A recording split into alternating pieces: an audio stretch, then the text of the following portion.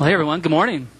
It's really good to see you. It's a kind of a real joy and privilege to have the opportunity to be here at Christ the King and to open God's Word together. A quick bio on me. My wife, Natalie, we've been married 14 years. We, along with our 4 kids, moved to Austin to partner with All Saints Presbyterian Church in planting a new church in the northwest part of our city.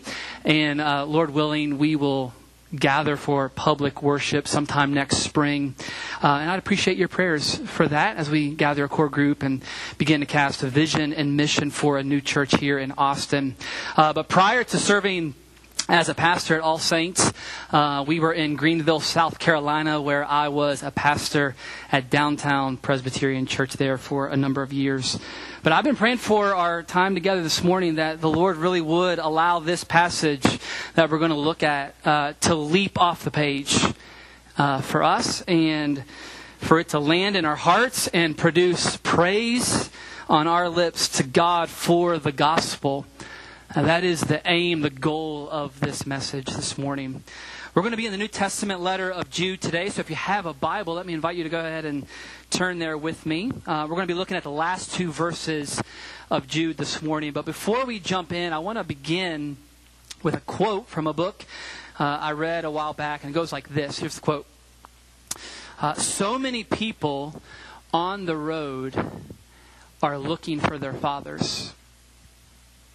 So many people on the road are looking for their fathers.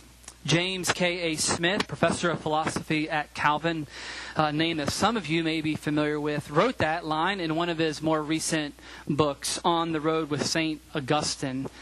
Now, for those a little less familiar with church history, Augustine was an influential Christian writer, thinker, pastor from North Africa who lived in the early 400s. He's probably best known for his book, Confessions. But Smith has a chapter in that book, On the Road, entitled Fathers. The name of the chapter is Fathers, which if you were to ask me is worth the price of admission, maybe because it hits so close to home for me. But it's in that chapter that Smith says so many people on the road. And by the road, he means people who are searching for something more. Searching for meaning, for significance, their place in the world, something that makes sense out of their story. That so many people on the road are looking for their fathers. And he goes even a step further and he suggests that this may be, quote, the oldest story, the baseline narrative of the human condition. So he's saying there, this may be true for every single one of us, regardless of the kind of father you do have or don't have. That as human beings created in the image of God, we can't stop wanting to be seen, to be known, and to be loved. Right? Let me make that just a little more personal for a moment. I grew up in a small town in West Virginia. Spent the first 20 years of my life there. And before I say anything else, let me say that I love my parents and I thank God for them. But when I was just 2 years old, my parents, my dad and mom, neither of whom were Christians at the time, ended up getting a divorce. As a result, my mom got custody of my older brother and me. And I just remember as a young kid thinking to myself that it seemed like we were always moving from one apartment to the next, and I never really felt like I belonged anywhere. That things just always felt unstable, just bouncing from one school to the next, frantically trying to fit in before we had to move to the next place. Then add to that, in the middle of all that family dysfunction was a dad who wasn't around all that much. I thank God that our relationship is much better today, but back in those days, in those early formative years of my life, I don't really remember feeling loved by my father. That I mattered to him, that I brought him real joy and delight and not just disappointment. Which is really what I was craving, right? It's really what I needed. Now maybe you're sitting there thinking to yourself that sure, the details aren't the same for you, but your story is not that different from mine. And maybe it doesn't have anything at all to do with a father. But maybe what does resonate is this deep longing inside of you to be loved by someone who actually sees you for who you really are. You don't have to hide from or pretend to be someone that you're not. And this deep longing inside to be loved by someone who knows you, delights in you, is committed to you, and who will never leave you no matter what. And so when we come to the Bible and we hear almost unbelievable things like the God of the universe is now our Father through faith in His Son Jesus, that He actually takes real delight in His children, is committed to their good, these glorious gospel truths that we've already sung about this morning, that for some of us, if we're being honest, have a hard time believing it, don't we? Really hard time believing it. And a big reason it's so hard is because we're bringing so much baggage with us to church. And we're wondering, yeah, I hear that, but is He going to bail on me when the going gets tough? Or when I disobey and I let Him down, will the door slam in my face as He heads down the road or down to the basement in anger and disappointment, because that's been my experience? Or, that's a really big or there, or is He the kind of Father and the kind of God whose home is always a happy one, and whose children are always safe and secure and captivated by His love for them? And it is that story, friends, that you and I want more than anything to be true. And it's that story that gets us right to the heart of the gospel and right to the heart of our passage this morning. So again, let me invite you, if you haven't already, turn with me to the New Testament letter of Jude. It's the very end of the Bible, just before Revelation. It's only 25 verses long, and we're going to be looking at the last 2 verses this morning. This is Jude's Doxology. It's his hymn of praise to God. And if you were to ask me, I think it's probably the richest in the New Testament. And all I really want to do this morning, over these next several minutes, is simply join Jude as he does here, and just pause and to praise God for the gospel that gets us to Him. That's all we're going to do. Because the one who gets us to God gets the glory. Because here's what's true, and I want us to believe it, is that the only reason that you and I can keep ourselves in the love of God is because God is keeping us in His. It's the only reason that we can keep ourselves in the love of God is because God is keeping us in His. And it's precisely because that is true that He is worthy to be praised by His people now, in this life, and for all eternity. So let's read our text. This is Jude, verses 24 and 25. Now to Him who is able to keep you from stumbling and to present you blameless before the presence of His glory with great joy, to the only God our Savior, through Jesus Christ our Lord, be glory, majesty, dominion, and authority before all time and now and forever. Amen. This is the word of the Lord. Thanks be to God. Let's pray. Our God and our Father, would You even now write these words on our hearts? Your word spoken to us that we might worship You just as Jude did when he first wrote them. We ask this in and for Jesus' name. Amen. So right out of the gate here, let me ask a question. Who is the you there in verse 24? He says, now to Him who is able to keep you from stumbling.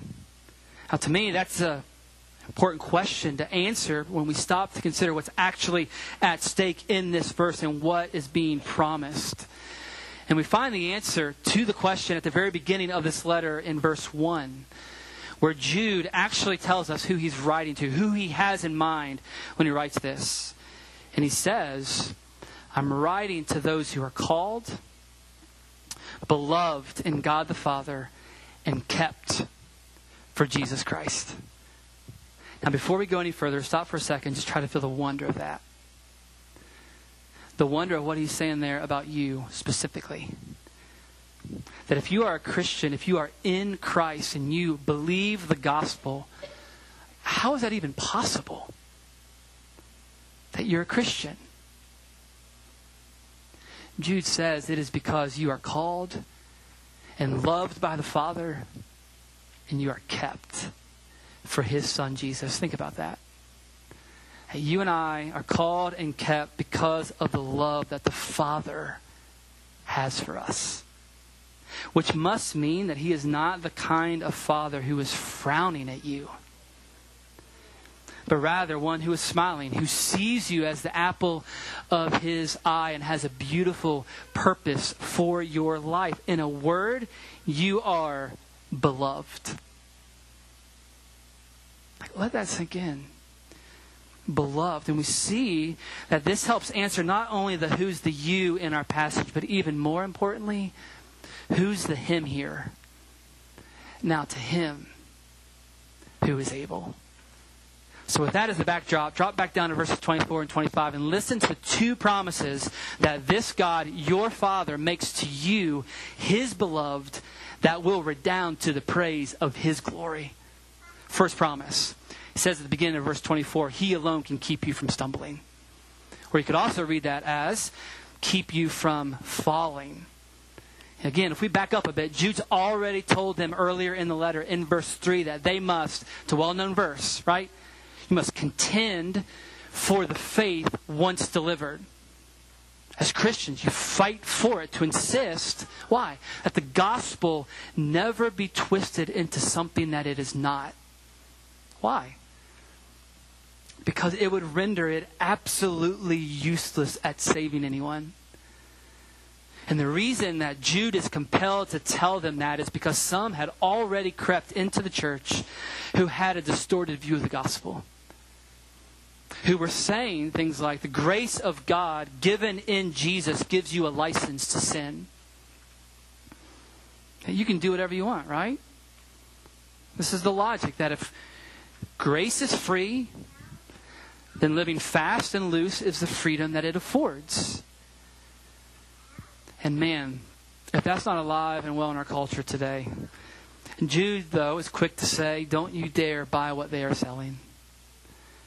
Because that's not good news. That won't save you, but it is a distortion of the gospel. It's a denial and leads to damnation. That people who live like that, who think like that, they aren't praising God's grace. They are perverting it.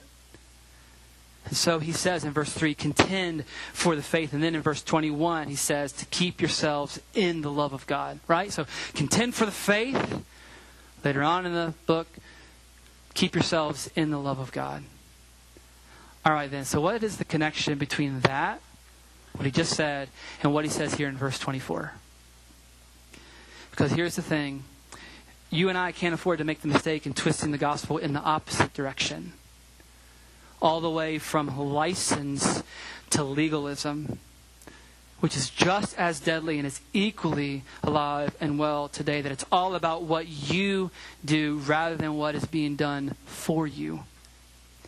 So what he's saying in verse 24, which is the refrain of the gospel over and over again, is that the only reason, guys, that you and I can keep ourselves in the love of God is because God is keeping us in His. That because He's our Father and we are His beloved, He will not forsake us or let us fall from the faith. Otherwise, He Himself would be found unfaithful. His promise to His children, to you and to me, is that He is the one who will keep them from stumbling. Which means, think about this, that in every failure that you experience in this life, He is refining you. In every uncertainty and in every season, He is showing you His sufficiency. In every circumstance, in every sin, He is pointing you to the cross and to the Savior who died there to save you. Guys, this is exactly how God intends to keep us. By keeping our eyes fixed on Him and off of us. I'm convinced that when you and I come to the very end of our lives and we look back at all of it, the highs, the lows, the dangers, toils, snares, and sins that we have walked through, we will be able to say with absolute confidence that not once did I walk this life alone, but He was faithful to keep me from falling. Because He has been holding my hand all the way home. So when we leave this life and we enter into eternity, that we will encounter a Father whose face we could not see, but one whose grace and love we could never escape. Christian, in all the stuff of your life, can you see how He is shaping you more into the image of His Son, so that on that day you can stand in His presence without fault and full of joy forever? The promise is true, Jude says. He's keeping sin from having the final say in your story. He will keep you from falling. That's the first promise. Which leads to the second, and why I think Jude pauses here to show why our God is worthy to be praised by His people. That's not only that He is keeping you from something, from stumbling, but He's also keeping you for someone, His Son. Did you see it? Look at the end of verse 24. It says, and He will present you blameless before the presence of His glory with great joy. As you sit there right now, wherever you are, whatever you're doing, try to get that picture in your mind. Being presented blameless before the presence of God's glory. Because it's going to happen. Don't think about anyone or anything else. Just think about yourself, your own story, all of your sins, all of your shortcomings and insecurities. But on that day, sanctified, blameless, sinless, with nothing more to hide as you stand face to face with the one you were made for. And you are fully seen, fully known, and fully loved by an infinite God and Father forever.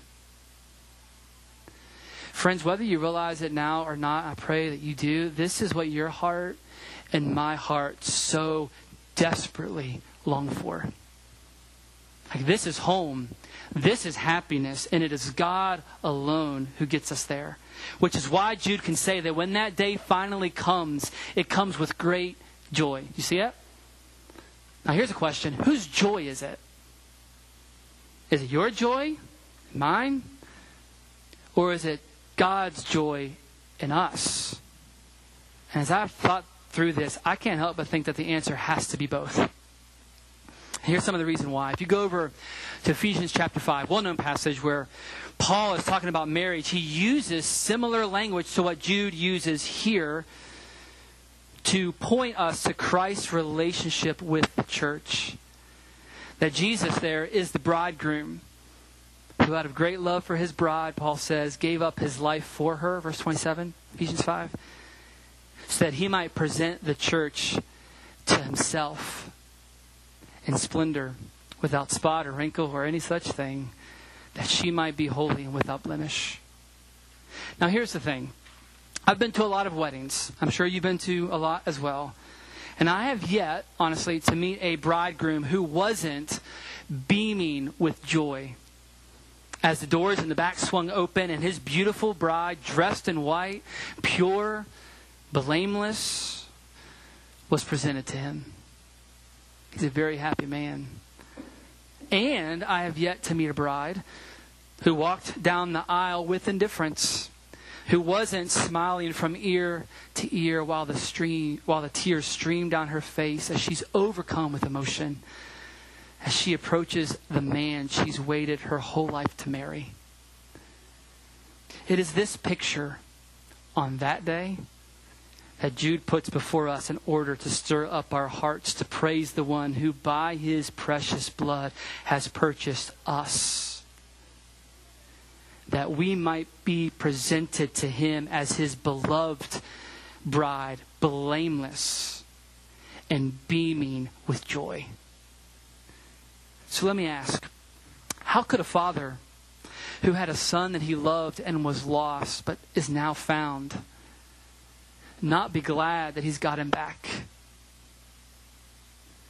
Or how could a son who spent so much of his life wandering and wallowing in sin, but is welcomed home by a father who went looking for him, who embraced him, who celebrated his homecoming with a party, not be overcome with emotion?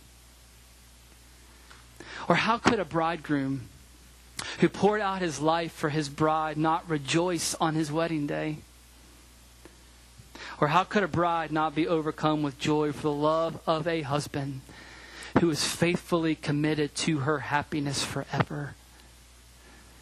The promise is true, Jude says. He will present us blameless before the presence of his glory with great joy. But how is it true? How are either of these incredible promises even possible? And Jude's answer there in verse 25 is crystal clear, isn't it? That all of it, from beginning to end, start to finish, is the accomplishment of the cross. It is through Jesus Christ our Lord that it's possible. These promises are true because of the gospel. So as people who believe the promises, and I pray that you do, and just like Jude, let us pause, and pause often to praise him for the gospel of his grace that will get us to God, where we will be free of sin and full of joy forever. And to try to help us do that very thing, even this week, let me offer 5 suggestions, 5 practical ways to help each of us apply this passage. I want to try to do that by using the acronym PAUSE. P-A-U-S-E. Pause. So first, P. Make it personal. Make it personal. If you're anything like me and you come to a passage like this, your default is to think that it's written for and about somebody else. Ever do that? This is just about somebody else, not about me. Don't do that. Instead, put yourself in the passage. Because God, who's writing it, is speaking to you. Speaking to you. So stop and ask yourself, do I personally believe that the gospel is true? That this text is true? That Jesus Christ is true? That this really is who and what my Heavenly Father is like? And do I believe that He will keep me from falling and present me faultless to stand before His presence with full joy forever? Personalize it. That's the first thing. Second, A, ask God to bridge the gap between your head and your heart. Plead with Him to do that. From merely believing these truths intellectually or with indifference, saying, yeah, preacher, I suppose I believe He's worthy to be praised and all that. His promises are true. But there is little to no passion to it totally upending the way that you live in light of who He has promised to be and do for you. So that your heart, time and again, spontaneously overflows in praise. Only God can do that in you. So ask Him to do it. That's the second thing. Third thing, you utilize every circumstance, every situation, every moment as a lens through which you can see God working in your life, doing exactly what He promises to do in this passage.